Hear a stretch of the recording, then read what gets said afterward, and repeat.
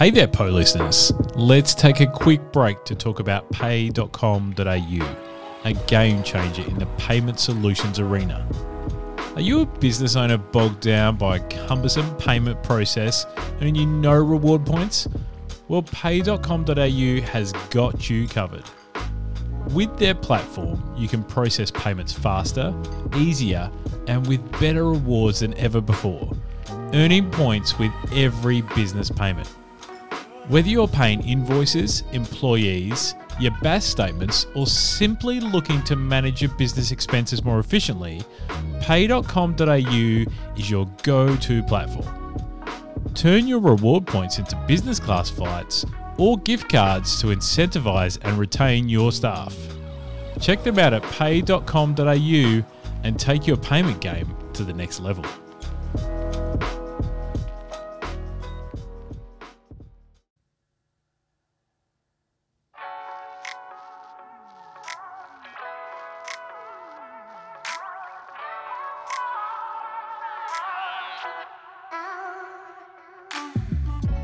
Welcome to another Principle of Hospitality podcast. I'm your host, Sean DeVries. Thanks so much for tuning to this episode. Principle of Hospitality has been developed to tell the stories of professionals within the dynamic world of hospitality. We're straight talking, ethically minded, and a reliable online source of information and inspiration for people in the hospitality industry. Now with today's show. This week, we're super excited to welcome Adam Brownell, CEO of Hector's Deli. Now, Adam's impressive background in food and beverage management has taken him all over the world, and he's now steering the ship at Hector's Deli in Melbourne. Known for its standout sandwiches, Hector's is not just about great food, it's about innovative workplace practices as well. We're particularly keen to talk about today their shift to the 4-day work week for their full-time staff and what it means to the industry. Guys, mate, thanks so much for joining us. Thanks for having me, Sean. Now, your experience spans like various roles around the globe. And when we caught up a couple of months ago to first have a conversation about getting this podcast recording, I was just blown away by where you've worked and the places you've worked around the world. Obviously, now you're in Melbourne. Can you share how you came to the point that you're now CEO at Hector's? 15 plus years around the world, stretching from Abu Dhabi into the UK, Whit Sundays, did a gig at Mount Buller for a little bit as well, and more recently worked heavily with Grilled over the last 8 years as well. Landed in Victoria with that base, and my wife brought me here as well at the same time. So she helped open up Pentridge Prison, the new concept up there. So she's got a few venues up there. So we landed here. Hector's Deli came up. It's all about people. That was probably the one thing that resonated with me from a values perspective, very aligned to Grilled from that point of view, and gave me the opportunity to really get stuck into some other projects long term that I'd never really set out to do previously. Trying to take a brand from 3 delis and hopefully beyond in the near future is something that really was enticing and exciting, and circled around with some ripping people, which makes a perfect recipe for a great workplace. What was your first experience at Hector's before you came on board? Average. So I had no idea about Hector's when I first turned up, and I actually went to Richmond. Yeah, and look, we make apologies for where we have been in that around wait times. I went to Richmond initially, and I think I waited like 40, 45 minutes on this particular day, and it was raining and all sorts of bits and pieces, and I went... But I had the sandwich, and I actually chatted to a few people that were in line, and I was like, why are you here? What is this place? And anyway, got a bit of intel on the ground. And then obviously opened up the sandwich and went and devoured it and just went, right, I can see this and they're onto something. Let's try and get involved. So that's where the conversation started. Awesome. Now, obviously the sandwich scene in Victoria is massive. Like the last 2 years in sandwiches has just been extraordinary to see how many brands have popped up. Mm-hmm. What do you think that makes Hector's different? Because even when I speak to like our interstate clients that we work with, like Hector's comes up from a brand perspective all the time and obviously from a product perspective, but what is the secret sauce that is making you guys do so well? Simply put, an immense amount of focus on the product quality. So I've been working around the world in some really lovely venues from hotels and restaurants and worked with some really talented people. And I can see that transpire when Don Wilton started this business back in 2017. So now been 6 years running 3 delis, and the amount of time and effort put into the product quality, everything being handmade, started from day one to where we are to now.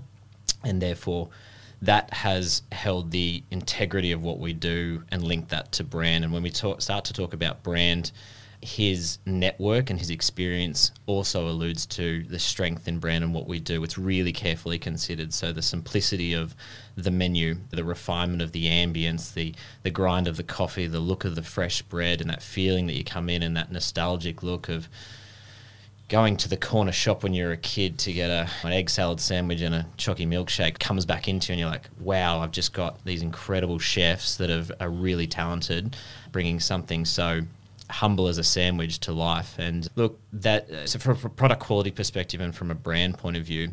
And the other element there is, I reference Subway being 45,000 sites internationally. Sandwiches are not a new thing, but no one's really gone after it. When we look at burgers and we look at Mexican and we look at Italian and a lot of Asian markets, particularly here in Australia and Oceania, we're so heavily inspired on that, but no one's really gone after the sandwich market. So if I go back to that first experience, some of these things started to tick off, and I was like, there's an edge in here that not a lot of people have gone after. We've got 1,200 odd Subways in Australia. If we can take a chunk out of those, and not necessarily 1,200, of course, but understand what they do as a model, because they've been really successful. And we're not going in any way, shape or form in that direction, but they've been successful for a reason. And sandwiches are really approachable. When you and I sit down, we might enjoy having a sandwich, or having a burger or a Mexican joint or whatever it may be. But having a sandwich opens up a whole different target market from a gender perspective, from an age perspective as well. Yeah, it's a much more approachable element. The product integrity has been incredible to get us that point. And then we've obviously breaking open into a landscape that's probably been left a little uncharted for a number of years. Has it been hard since you've come on board to make sure that you can actually grow the revenue to a really sustainable level and then go forward with obviously a lot of sites? The reason I say that is obviously we worked at Grilled for a long period of time, both in different times of Grilled's trajectory. But the one thing which I think we can agree on is that people spend more on dinner than they do on lunch. 100%. So how do you make sure you can scale a brand like Hector's with amazing branding, but you're in this pocket of lunch like at the moment? Has that been hard to make sure you can add on products and get more dollars out of people, essentially? Yeah, great questions. We spoke long and hard about this when I joined, and even before I joined Hector's, my mind was going into the direction of, why is Hector's not doing delivery service? Why is Hector's not open on night trade? Why are we not doing alcohol? Why are these, from a revenue perspective, you see these almost slam dunks going, drop in from top line sales. We sat there for the first 3 months of my journey into Hector's Deli, and we spoke about our values: service, people, integrity, no waste, what our purpose is to pioneer the hospitality landscape.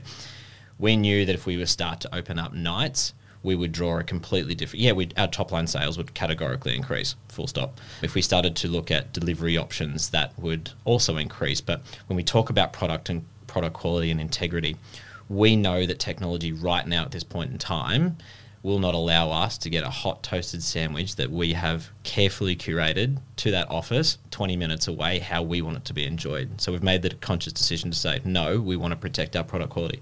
When we talk about night trade, there's the opportunity in the future that I'd like to see a pop-up sort of style on a Thursday night being the new Friday, something that could be really Hector's done and done really well.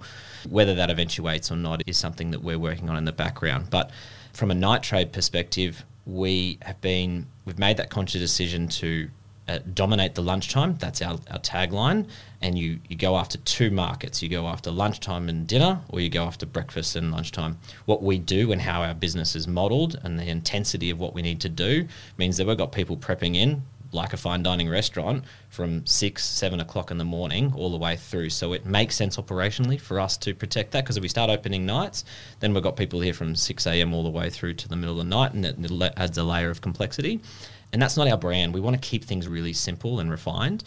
And yeah, the opportunity to not do night trade is also segmenting it out of a lot of people that want to join us as well. People want to get away from working nights and seeing the kids and weekend work and all that sort of thing. That gives us the opportunity to open up a massive pool of talent of people to say, hey, that's not our direction. That's not where we want to go. Come and join us. You can get some of your flexibility, your lifestyle back. You want to go and pick up the kids from school at 5 o'clock in the afternoon. Maybe kids don't stay around at 5 o'clock in the afternoon. Maybe it's more like 3:30. Clearly, I've got a newborn and I'm not at school. They're not at school yet. Yeah, that resonates with us from a brand and a purpose perspective, rather than drawing top line sales that could be easily done. We'll see, and we'll reassess that in the future. But that's where we stand for the moment. How did you go about the thought process into hold the business for catering, which you just launched recently, rather than do something like delivery, which everyone else is doing? I think that is strategically so smart to do to control it, but you must have had some robust conversations around that as a team. I guess when we talk about concepts and projects, and I keep on referencing our strategic framework, my team, I can already hear listening to this going, stop using those words. But when we talk about these things going forward, we sit down and we assess and we go, what's everyone else doing? And why isn't someone doing X? Or why isn't someone doing Y? The easy way in from a delivery point of view would be lock up 3 or 4 different delivery partners and go after it. Catering, I wholeheartedly believe that there's not a number of players out there that are doing it well. Now, there's obvious reasons why people are not doing it well. It requires a completely different skill set, a completely different operation. From a packaging and a brand perspective, it was really important for us to align on what that actually looked like. Catering gave us the opportunity to protect our product quality, i.e. we're doing fresh only. We're not doing toasties. We're not doing our fried section as well. We're not doing coffee. Delivery coffee is just, I don't even know how those words even associate in the same sentence. So when we talk about getting our brand into an office personnel or a corporate group or even an event or style, it's our way of making sure that product quality can be held in a manner that we can do, that we can protect that journey as well. And that's an important part to obviously realise. We can do delivery, but as soon as it leaves at our front door, then we lose complete control and autonomy of what that actually looks like. We've thought really carefully from a catering point of view when we're going to be doing this, launching into obviously summer months, and then what that looks like from new sites in the future in when more dense profiles like CBD site locations and the like. So yeah, when we talk about product quality, we want to protect that and make sure that it's done in a really carefully considered manner, not just drop it in and off you go. How did you make sure the catering experience was exciting for a guest? Because obviously you're trying to create... The amazing thing about Hector's is going there and lining up and being part of that energy of people waiting for a product that's so good. How did you make sure you transferred that to a catering angle? Packaging was a big one, massive one. So we've probably worked on packaging for the last 9 months. So there was 2 prongs of this. There was one from a catering point of view on our internal packaging as well, which we will hopefully have live very soon, if not already now. But we want to make sure that when we have this packaging element, that it becomes visual representation of who we are in alignment to brands. When we talk about the sleeve of the packaging and the pop of the colour that we've worked really hard on to make sure that we can actually see this, and the style of the donuts that we can be ordered through catering and how they make sure they're separated. So to the uniforms that are worn when we go on to deliver this, to the process behind it, that allows us to feel that warmth and that security of knowing what a brand is in association to when you walk in. Because I agree, it could be easily just dumped on a table, given at the front desk, hey, can you just make sure this goes up to level 13? I'm sure they'll enjoy it. And then we're almost back to the same conversation from a delivery point of view. So there'll be so much that we can control and there'll be a little that we can, but little that we can't. But we need to understand that there are elements in there that we continue to refine, and we've deliberately launched catering on a soft level, i.e. we haven't gone to the world initially before we start to ramp up, because we want to understand some of these logistical issues.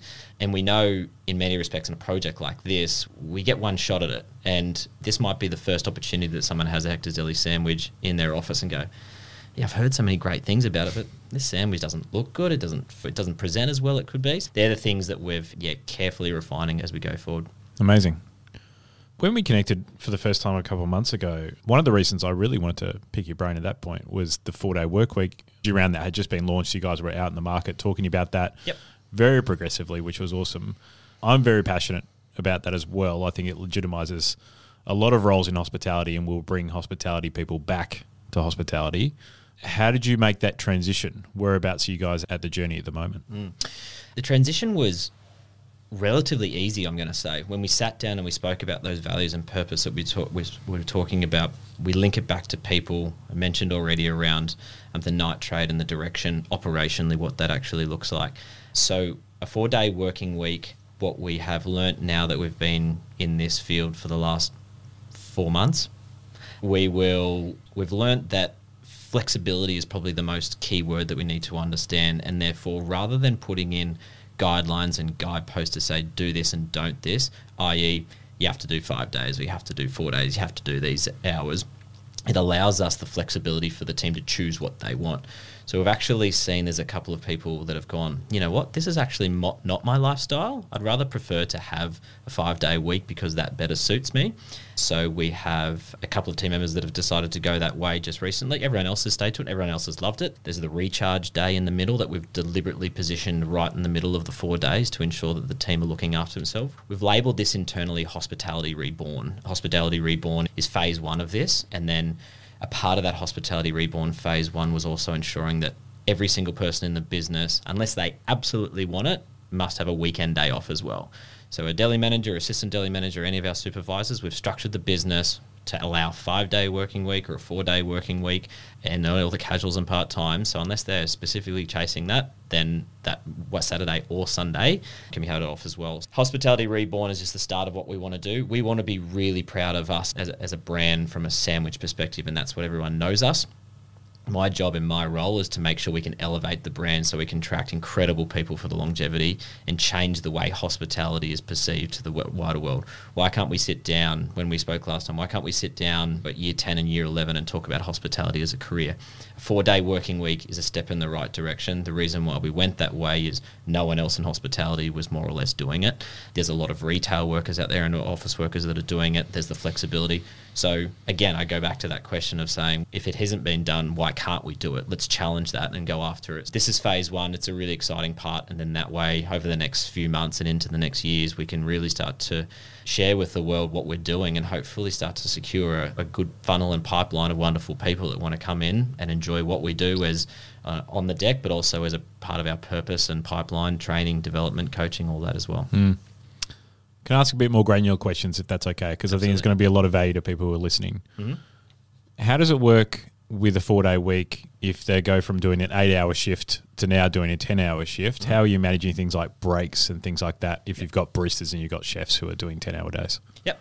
So 10-hour days, 30-minute break can be taken ad hoc and can actually be added a second 30-minute break. So if you're looking at a 6:30 to 4:30, 6:30 can be the start time, anywhere between before what we call our golden window to protect our guest experience, 11 till 2. So a break can be taken through that one. Then you've got 2 mandatory rest breaks as well in addition to that. So that allows us to give us flexibility. What we were finding, as I said, that there's a lot of individuals that get to the end of that 4 p.m, 4:30 day and go, that's a long day, and therefore I prefer not to. And more personal reasons rather than the intensity of the shift, because there's a lot of people that are used to standing on their feet for 10 hours in a day.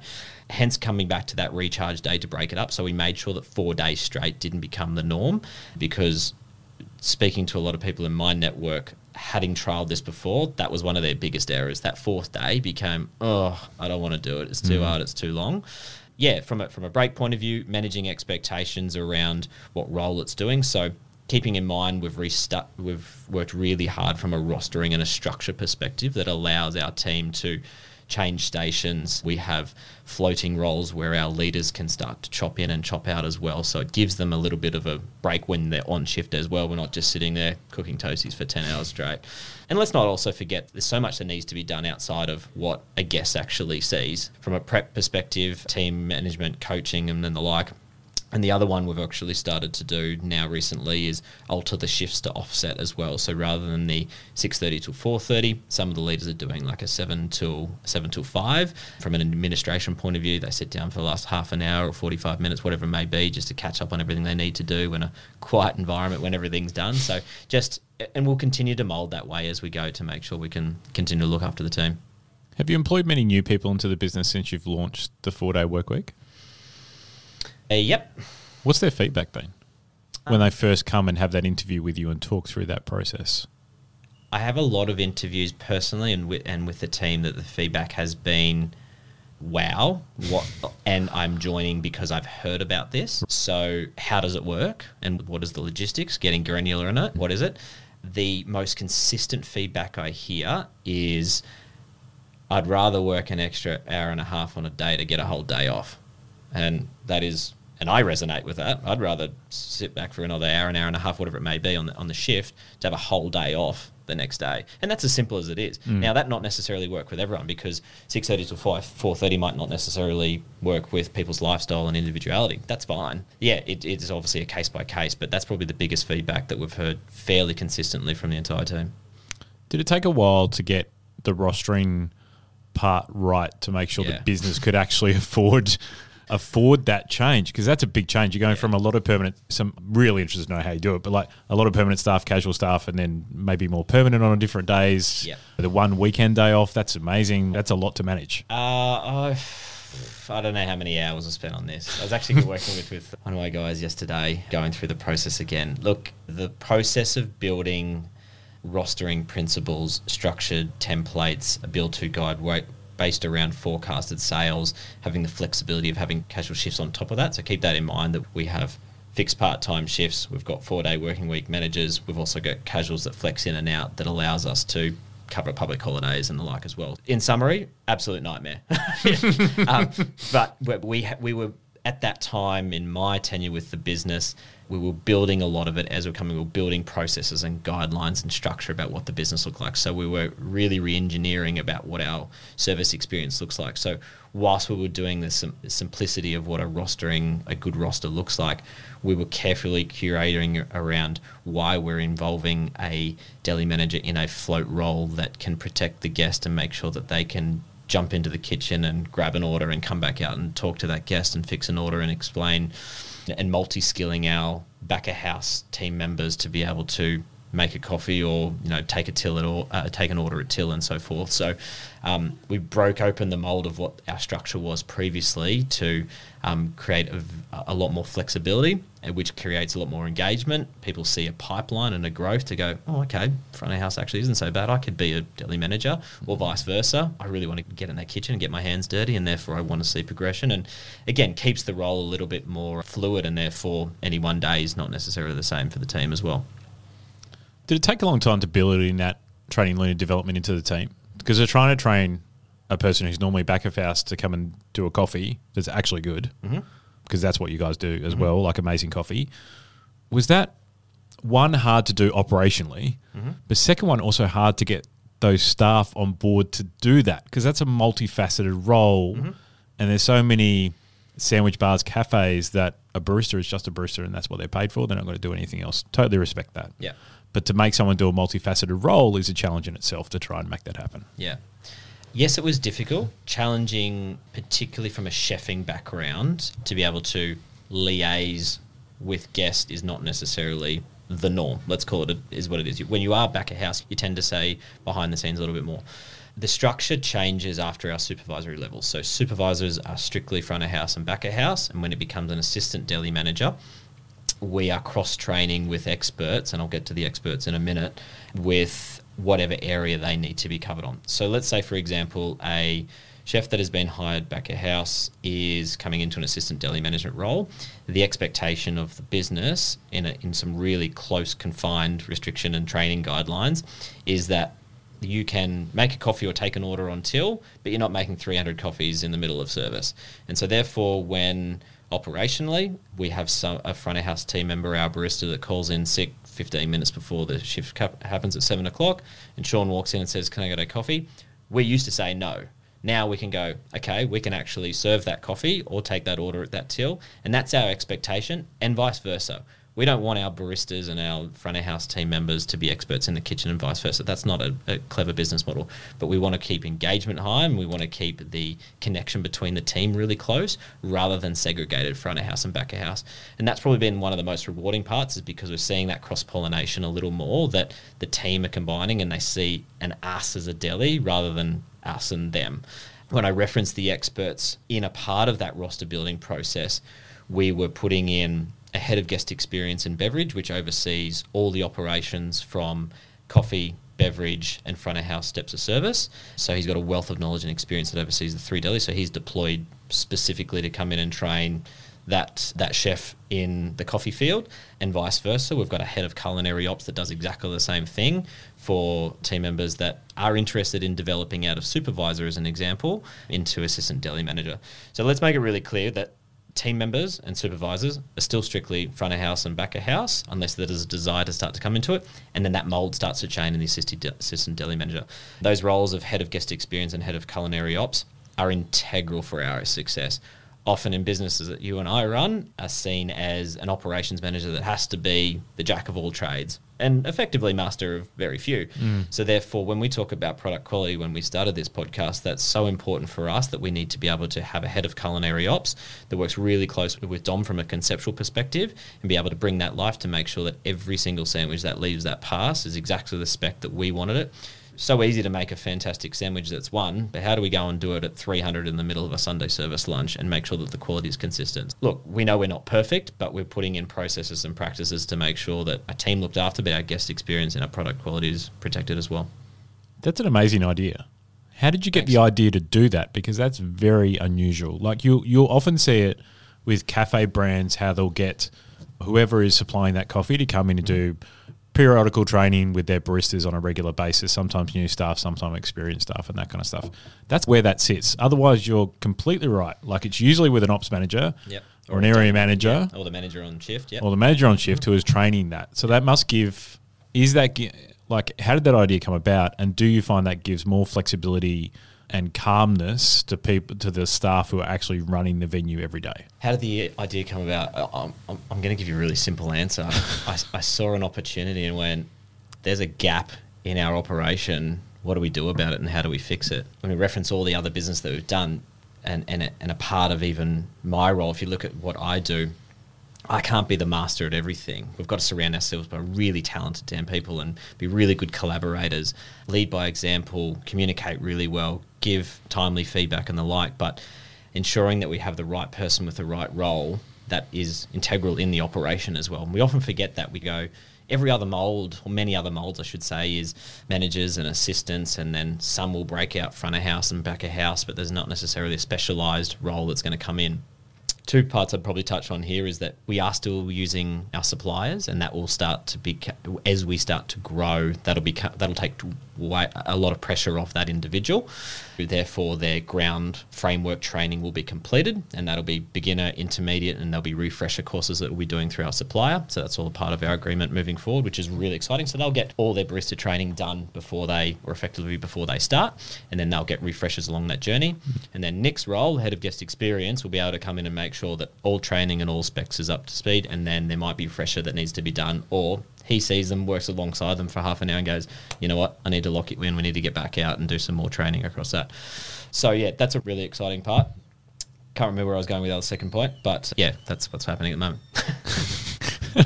How are you guys focusing on brand? The one thing I love about Hector's the most is the fact you've got a tight enough menu that operationally it must make it simple for the team, but big enough that people can come in a couple of different times a week and try different things. How much time are you guys actually spending on brand to make sure you can bring in things, when you bring in new things, whether it be a donut or a drink or a new sandwich, that it actually relates to the brand?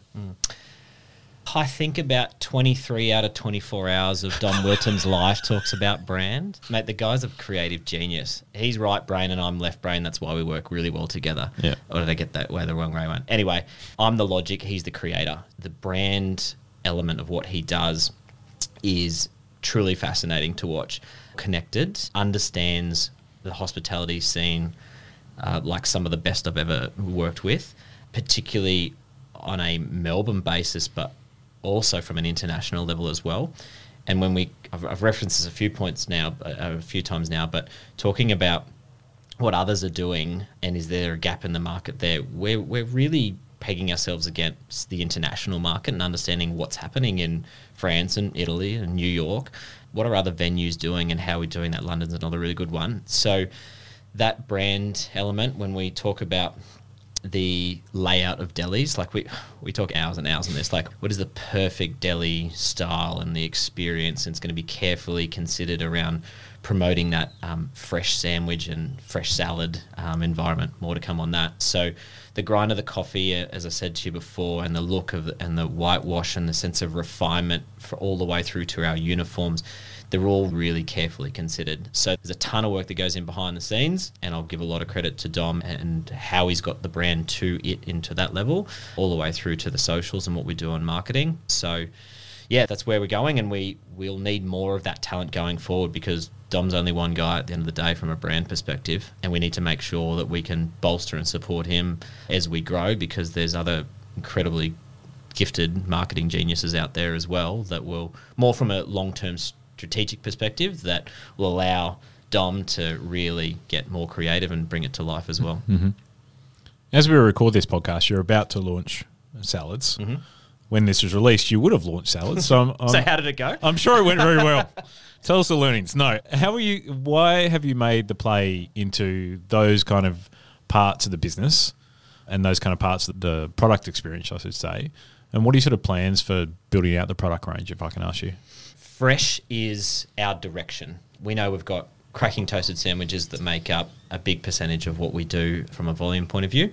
Fresh is an association to lunchtime, early morning, made on site, kept really local. It's intrinsically aligned to brand and the direction that we want to do. So if we all encompass that word fresh, that means that fresh sandwiches, and soon to follow the salad element, allows us to head in a direction, without giving too much away, head in a direction that will be very difficult to follow or replicate.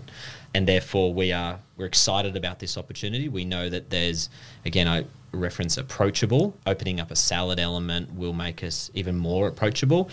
We're not going to overcomplicate it. We never have. We want to keep our brand really simple and clean, with a certain amount of elements that will allow us to drop in additions, i.e. chicken, tuna, chickpea, all that sort of stuff, and will give us an opportunity to head in a direction that we are really aligned to from a brand point of view. And then on the back end, understand what our consumers want. Is it going to blow up? Is it going to be a complete failure? We don't think it will be. We think it'll be a huge pillar of success, which will lay into catering elements as well. Yeah, that's a really exciting opportunity for us. And yeah, we'd love to see and share more with it as we go. And we reference businesses like Fishbowl's doing a wonderful thing, but if you look at likes of Sweet Green overseas as well, they are chewing up a big market over there and paving the way of what salads can and look and feel like, and some of the technology that they're using. It's fascinating what they're doing and seeing.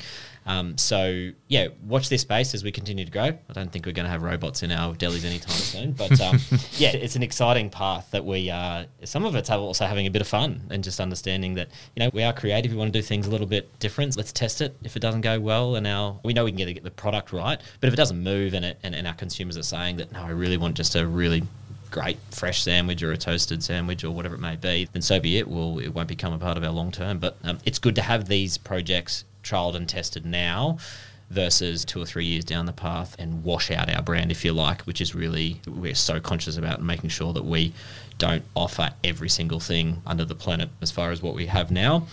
And that goes straight into, we've had a big, long conversation about what our sides offering looks like. And again, same thing. We could easily put on coated chicken tenders, if you like, that would probably blow up very quickly, but it's not a part of our model. We don't want to do that, and we're really carefully considering what that looks like.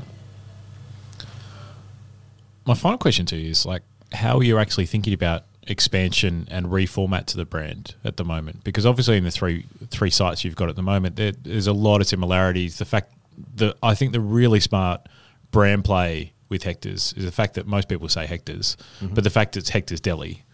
You're not Hector salads or Hector sandwiches or anything like that. Like, it means you can do whatever the hell you want, right? That laugh tells me that's the reason why it's done. What are you guys thinking about brand expansion, if you can tell us, and maybe different versions of the brand in the future? We're still in our infancy when it comes to the second part of that question, and that is understanding what will be Hector's Deli 5 years from now. We know that, like, When was the last time you had one of our maple glazed donuts? Oh, about 3 weeks ago. Yeah. Is it awesome? Yes. We know that donut and bake section that we still have internally as our business that we bake on site is a huge area that we'd love to trial and test and see how it goes. Again, keeping it really simple, aligned to purpose, protecting the product, but we don't know how big that can potentially go. And therefore, are there other conceptual ideas of what a deli looks like with a baked goods and coffee? Then there's a pure fresh element. If this, what we're talking about now in catering in the fresh section and the salad, if that starts heading in another direction, then is it, depending on state and location and particularly temperature, if you're talking Mornington to Noosa to Byron, are you going to go and open up a fresh only deli? Who knows? But that's 5 years plus from now. And we're working, and that's why I say we're in our infancy by understanding that. We don't have all those answers right now. So by doing these projects over the next 12 and 18 months, our consumers will quickly educate us on what is the most enjoyable and what direction is that they'd like to see us go. So we don't necessarily know all of that. Back to the first question, which was where our expansion and growth plans. Conservative and considered. Melbourne first. We love Melbourne. Melbourne is where we started. The most amazing brands that are national level in Australia started here. Mm-hmm. There's a reason for that. If you can take on Melbourne and our guests say you've done well, it's almost like a green light. Like you can go to the big boy world and go out into other East Coast of Australia. We love it. This will always be home, and we want to share this offering with other states, particularly up the East Coast. So that's on the horizon over the next couple of years. And I say it's conservative because we've got people on a daily basis. When are you coming to Sydney? When are you coming to Brisbane? When are you coming to the Gold Coast?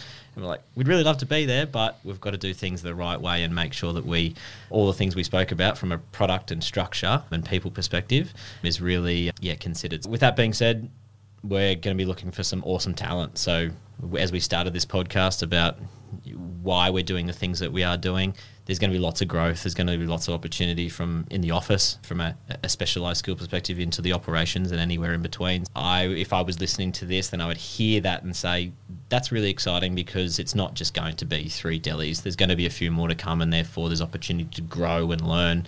And if we go back to the first question when we started this podcast about what have I learnt around the world, in my experience is hire the right people that understand their why, that are not chasing money or a title and are really values aligned.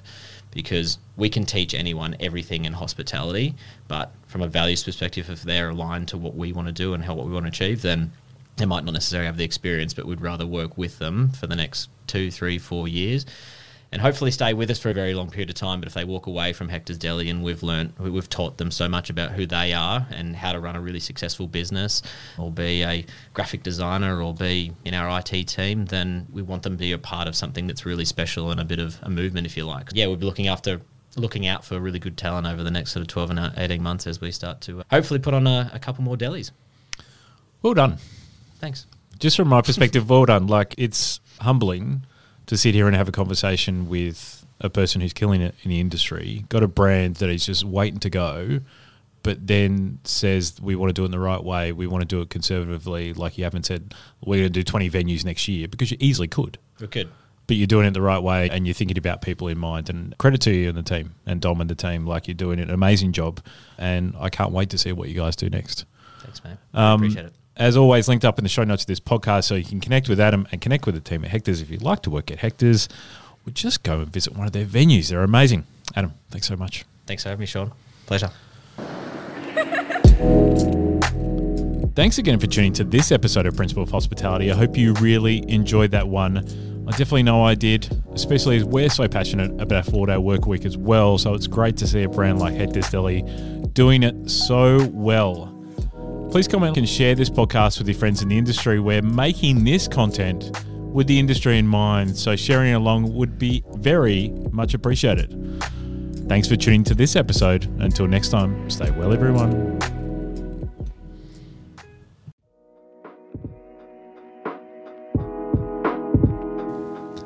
Hey there, PO listeners. Let's take a quick break to talk about pay.com.au, a game changer in the payment solutions arena. Are you a business owner bogged down by a cumbersome payment process and you no reward points? Well, pay.com.au has got you covered. With their platform, you can process payments faster, easier, and with better rewards than ever before, earning points with every business payment. Whether you're paying invoices, employees, your BAS statements, or simply looking to manage your business expenses more efficiently, pay.com.au is your go-to platform. Turn your reward points into business class flights or gift cards to incentivize and retain your staff. Check them out at pay.com.au and take your payment game to the next level.